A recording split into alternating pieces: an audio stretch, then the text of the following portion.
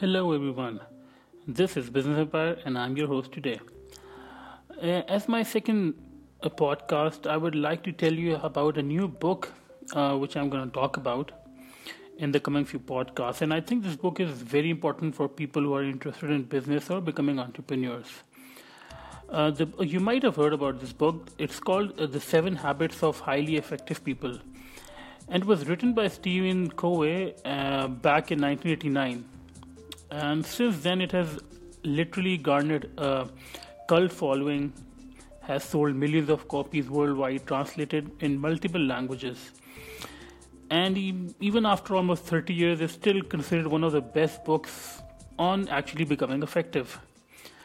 So in the next few podcasts, I will be going through each of the seven habits that he discussed highly effective people have. And obviously, I would like you guys to leave comments. And if you have anything to add in, please do. Thank you very much.